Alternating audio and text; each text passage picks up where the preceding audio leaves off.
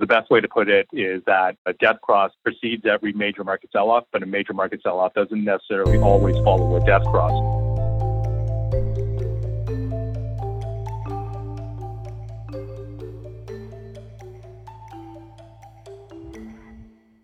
Welcome to Views from the Desk, a special edition of the BMO ETFs podcast. In these timely episodes, we provide the latest investment news and expert commentary on the markets, the economy, and investing. Brought to you by BMO Global Asset Management.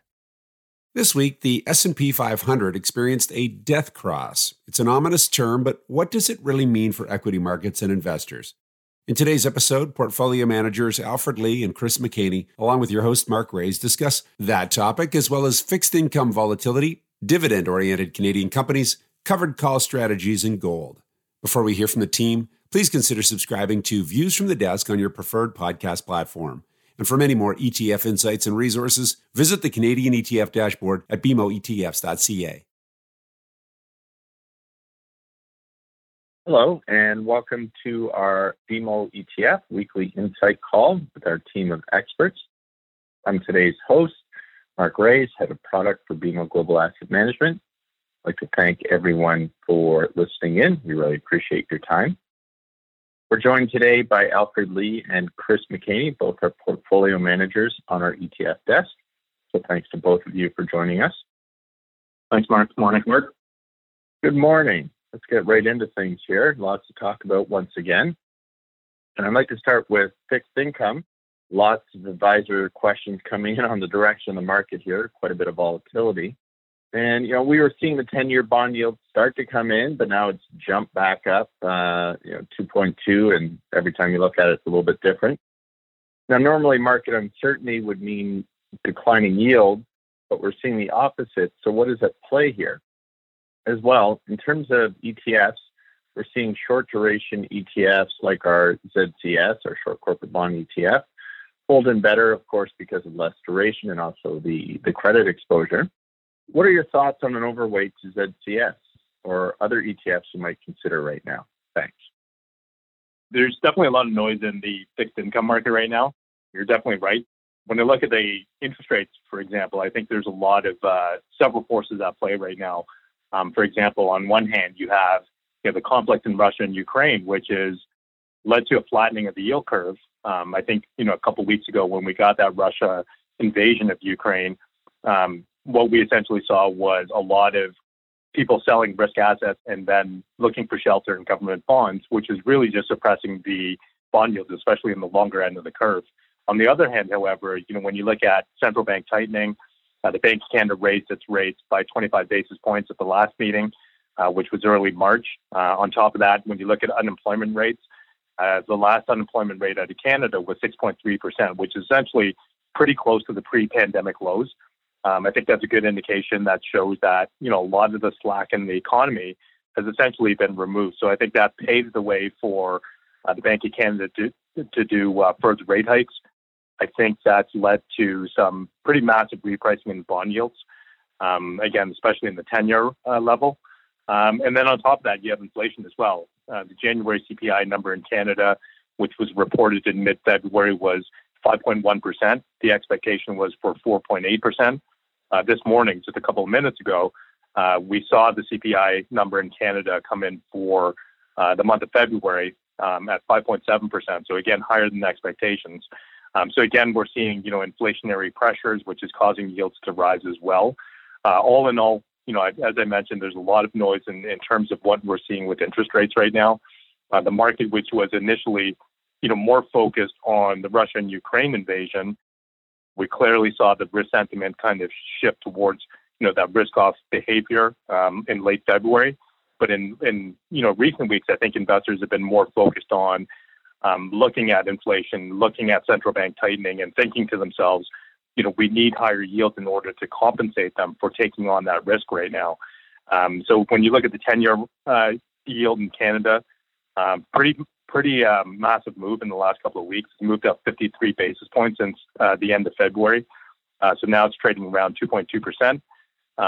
But, as you mentioned, I think, typically when you see, a risk-off sentiment, typically what you see is yields start to move down. We've clearly seen the opposite here, but I think investors should note that that shouldn't be seen as risk taking or sentiment towards risk taking. I think what we're seeing here is there's still a risk off behavior. When you look at credit spreads, for example, credit spreads are still at its widest level since April 2020.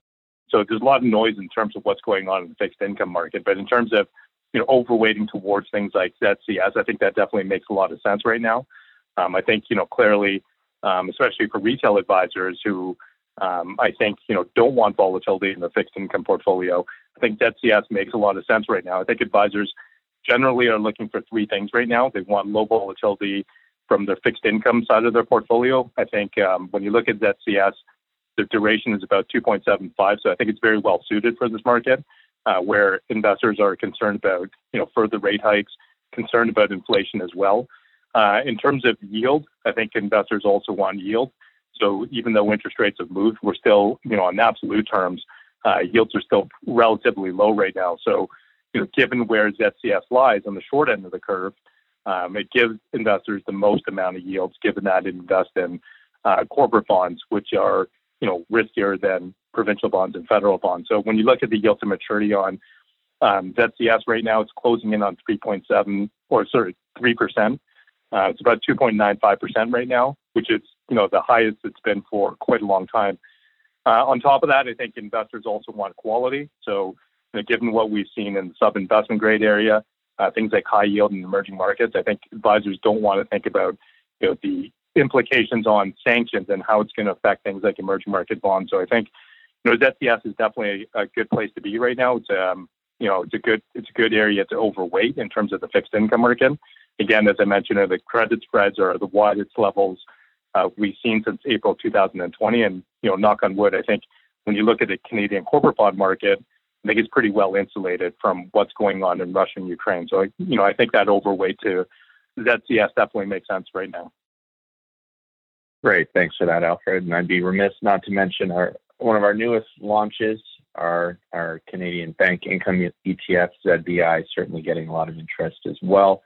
It's an ETF that has more credit exposure, and of course, the addition of the preferreds and the LRCNs getting a lot of attention as well. Now let's switch over to equity markets, and of course, we've got equity markets under pressure right now. But Canada has certainly stood out, and beyond that, Canadian dividends with ZDV, our dividend ETF, have been outperforming. Can you comment on what is driving returns, and as well speak to a few holdings in the ETF? Thanks. Sure. And I think there's a couple of different tailwinds going on right now for Canadian dividends. And so first of all, as you alluded to, the Canadian market and economy in general holding up fairly well in the face of declining stock markets for the most part globally. So far in 2022, we've seen down south the S&P 500 down around 10%. We've seen the NASDAQ sell off. I think it touched 20% at one point. It's come back a little bit, but at some point down 20% in 2022. And then, of course, European and global markets under pressure as well. And during that time, Canada's broad market is actually relatively flat in terms of performance. And that's just because, the things we do well, energy, materials, and then financials as well, the big part of the Canadian economy and the Canadian stock market actually doing fairly well here in this environment. And then on top of that, the second tailwind is, in the face of, what Alfred was talking about with continuing high inflation expectations, interest rates continuing to move up, those cash generative stocks, the companies that tend to pay dividends and grow dividends over time, are really being rewarded by the market at the expense of more growth-oriented companies. And we've talked about this a little bit as well in the past on the podcast. When you have strong growth potential or growth expectations of earnings in the future, when interest rates are moving up, the present value of that future growth becomes less and less. And so those growth-oriented companies tend to get hurt from higher interest rates. And then investors move towards those companies that already are making earnings and have that cash flow coming in today. And so, Canadian dividends and dividend-oriented companies have done well here so far with, dividend-oriented Canadian equity portfolios up in the neighborhood of 6-7% so far in 2022. Again, when most major markets are down 10% or further in double digits. In terms of specifically with ZDV, what some of the names that are driving that performance, you look at a stock like Nutrien. Nutrien's one of the biggest producers of potash globally, potash being one of the primarily used for fertilizer, so that agriculture theme really benefiting, those companies that are in that agriculture theme really benefiting so far here in 2022. Canada itself is the largest exporter of potash globally.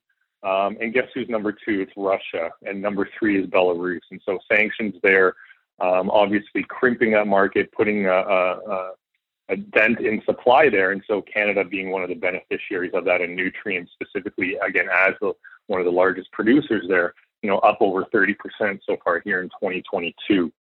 And then, of course, probably to no one's surprise, those energy-related companies, Enbridge, TC Energy, and some others, obviously performing well with the oil prices being where they are, benefiting from that trend. And then, of course, the financials as well, including the banks, some of the banks doing well here in 2022. Banks tend to do well, with higher interest rates and with a steeper yield curve. That tends to help out their business model. And so we've seen banks being one of the areas that investors have turned to, and again, in the face of rising interest rates. And then lastly, maybe I'll just touch on, again, a lot of good areas actually in Canada that have been performing well. Some of the telecoms like TELUS and Rogers, again, the very cash generative companies. And no matter what else is going on in the world, people are going to pay their cell phone bills. They're going to pay their internet bills. That's almost a staple here in Canada and in the developed world.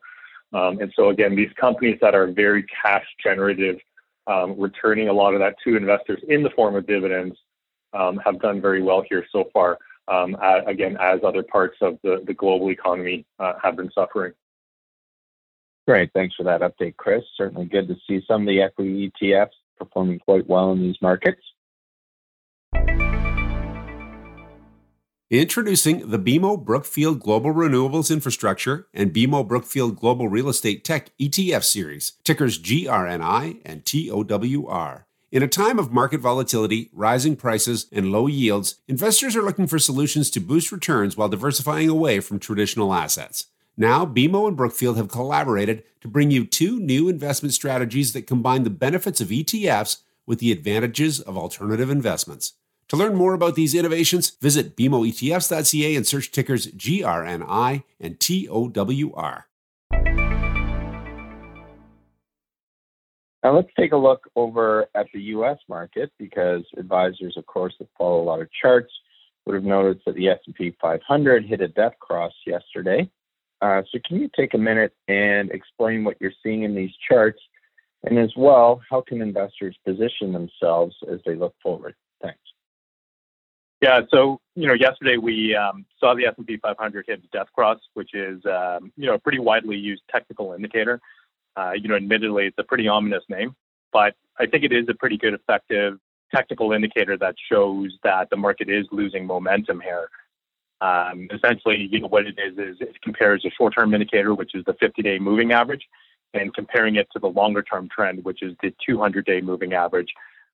What I'd like to point out is that it does not mean that, necessarily the market is coming, the current market cycle is coming to an end. It should be pointed out that between the 2008 financial crisis and the 2020 market sell-off, so between that market cycle, there were at least 5 death crosses in the S&P 500. So the best way to put it is that, a death cross precedes every major market sell-off, but a major market sell-off doesn't necessarily always follow a death cross. I do think, however, that it is a sign that investors do need to take caution at this point. When you look at the market and all the different risk items out there, definitely a lot of risk items that could potentially cause the market to turn over. I mean, there's the Russia-Ukraine tensions, which obviously is the biggest risk factor out there. On top of that, there's central bank tightening, there's inflation, there's the U.S. midterms coming up later this year as well, which I think, all those items are going to weigh on the market. On the flip side, however, I think if we get any kind of resolution in Russia-Ukraine, I think the markets could potentially rally at that point.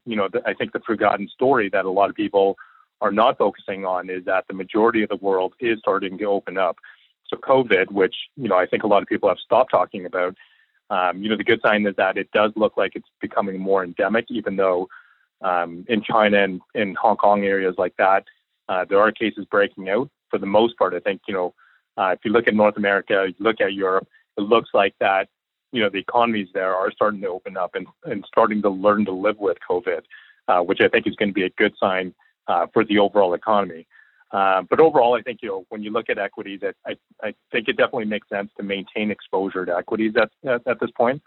But it definitely makes sense to take your foot off the gas to a degree. And I think, things like low volatility ETF are a good way to play the current market right now. It allows investors to maintain exposure to equities, but at the same time, also pare back their risk when it comes to, taking on that equity exposure by investing in equities that have a lower beta. One thing I'd point out, however, is that, when you look at factor-based ETFs such as low vol, when you look at one low vol ETF from one ETF provider to another, it is going to be different. How the way, that low vol ETF is constructed is going to, vary from one provider to another. The way we put together our low vol, we essentially use beta as the main measure.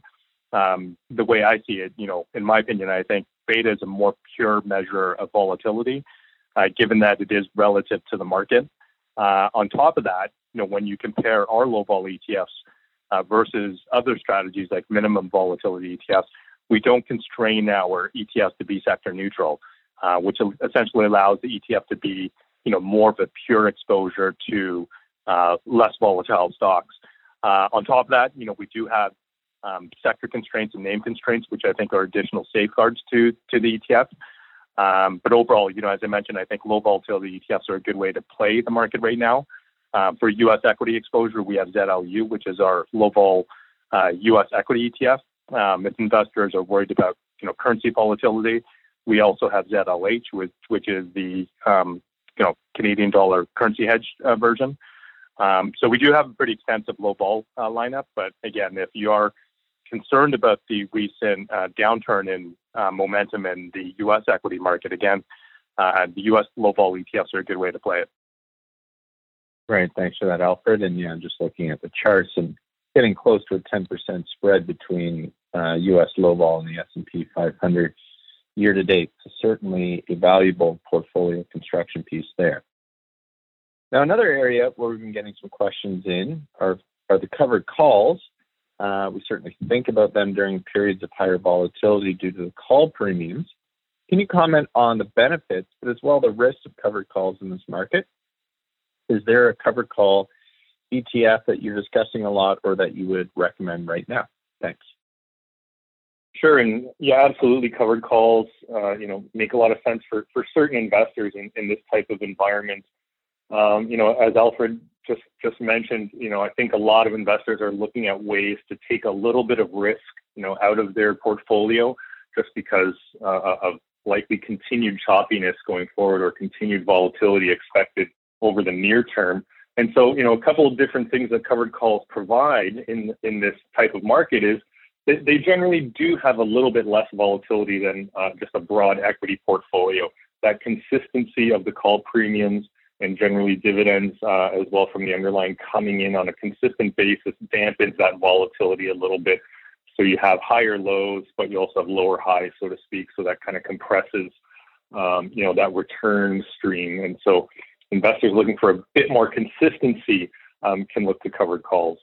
As well as you mentioned, with higher volatility in the market, that drives call option premiums. And generally, the higher volatility in the market is, or expected volatility is, you can generate more cash flow from those premiums. You can extract a higher price from those premiums. So a couple of different things that investors might look to covered calls for in this type of environment. Of course, you say there are risks associated with that as well. And, when there is higher volatility in the market, that just means, there's higher probability of sell-offs, but there's also a higher probability of the market rallying significantly.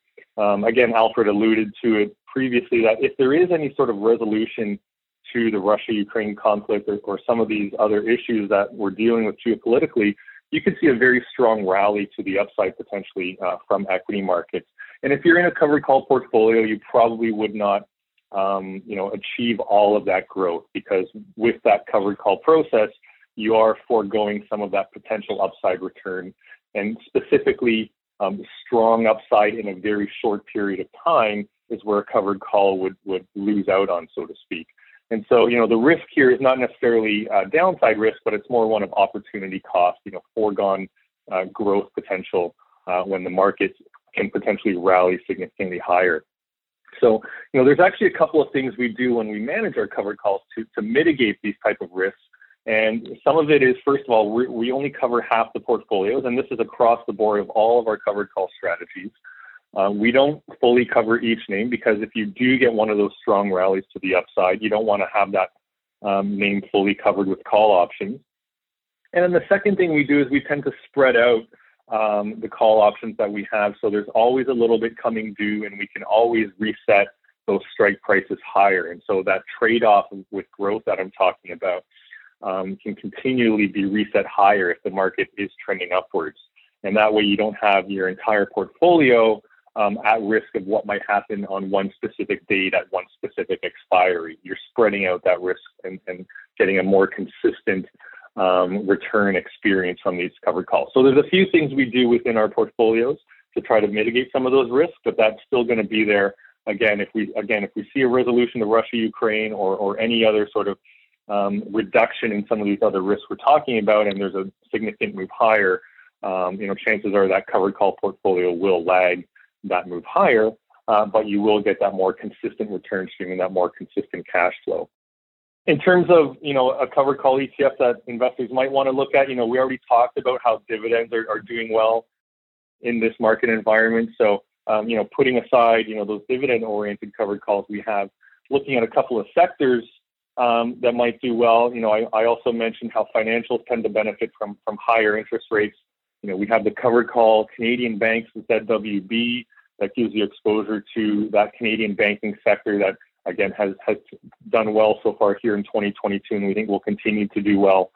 Or if investors want U.S. banks, we have ZWK as well. And so there's the Canadian version or that U.S. The U.S. banks generally will give you a little bit more growth potential, a little less income from the dividends, so a lower cash flow stream, but a little bit more growth potential. And we think, again, U.S. banks should continue to do well as interest rates move up. And then, Mark, I know you only asked for one, but maybe I'll just throw one other in there for investors to consider. Again, as we've talked about resetting of growth potential, of growth expectations in the face of high levels of interest rates and inflation, investors might want to take a look at a new way to play the technology sector with, again, growth potential not being perhaps as high as it was in the past, and a more consistent return stream expected out of technology-oriented companies. Take a look at ZWT. This gives exposure to high technology-oriented companies that are generally large cap in nature already, and so that growth potential might not be as strong as some of those smaller tech-oriented names. And so you'll have, again, a more consistent return stream. We're going to add on a little layer of income through that covered call overlay as well, so get a little bit of income out of your technology-related companies and still be able to benefit from that growth and a little bit slower growth going forward. Great. Thanks for that, Chris. And we'll let you off the hook with multiple recommendations. That's quite all right. We know those ETFs are quite popular. The price of oil is rising, and the BMO Equal Weight Oil and Gas Index ETF, ticker ZEO, is uniquely positioned to benefit from structural tailwinds. ZEO tracks large Canadian producers of oil and gas, offering pure play exposure with an equal weight structure that mitigates company-specific risks. To learn more about this convenient and efficient growth solution, visit bmoetfs.ca and search ticker ZEO. Now, one more for today. Can we get your comments on gold and ZGD? Quite a lot of performance volatility year to date. We certainly saw a strong run up through the back half of February and into March, but now most recently a bit of a pullback. So what is driving returns, and what can we expect looking ahead at gold equities? Thanks. When you look at gold, pretty volatile lately, but it is overall having a pretty exceptional year so far. Typically when I think about gold, there's three main reasons why investors buy gold as a hedge. It's a hedge against macroeconomic or geopolitical risk. It's a hedge against inflation, or it's a hedge against weaker U.S. dollar as well. So currently, I think investors are concerned about number one and two right now, which is macroeconomic and inflation risk. So gold, I would say, is not quite firing on all cylinders, but 2 out of 3 isn't bad. So in terms of gold prices, we definitely seen a lot of price action in terms of gold trade up to $2,050 per ounce before recently pulling back to $1,920 per ounce.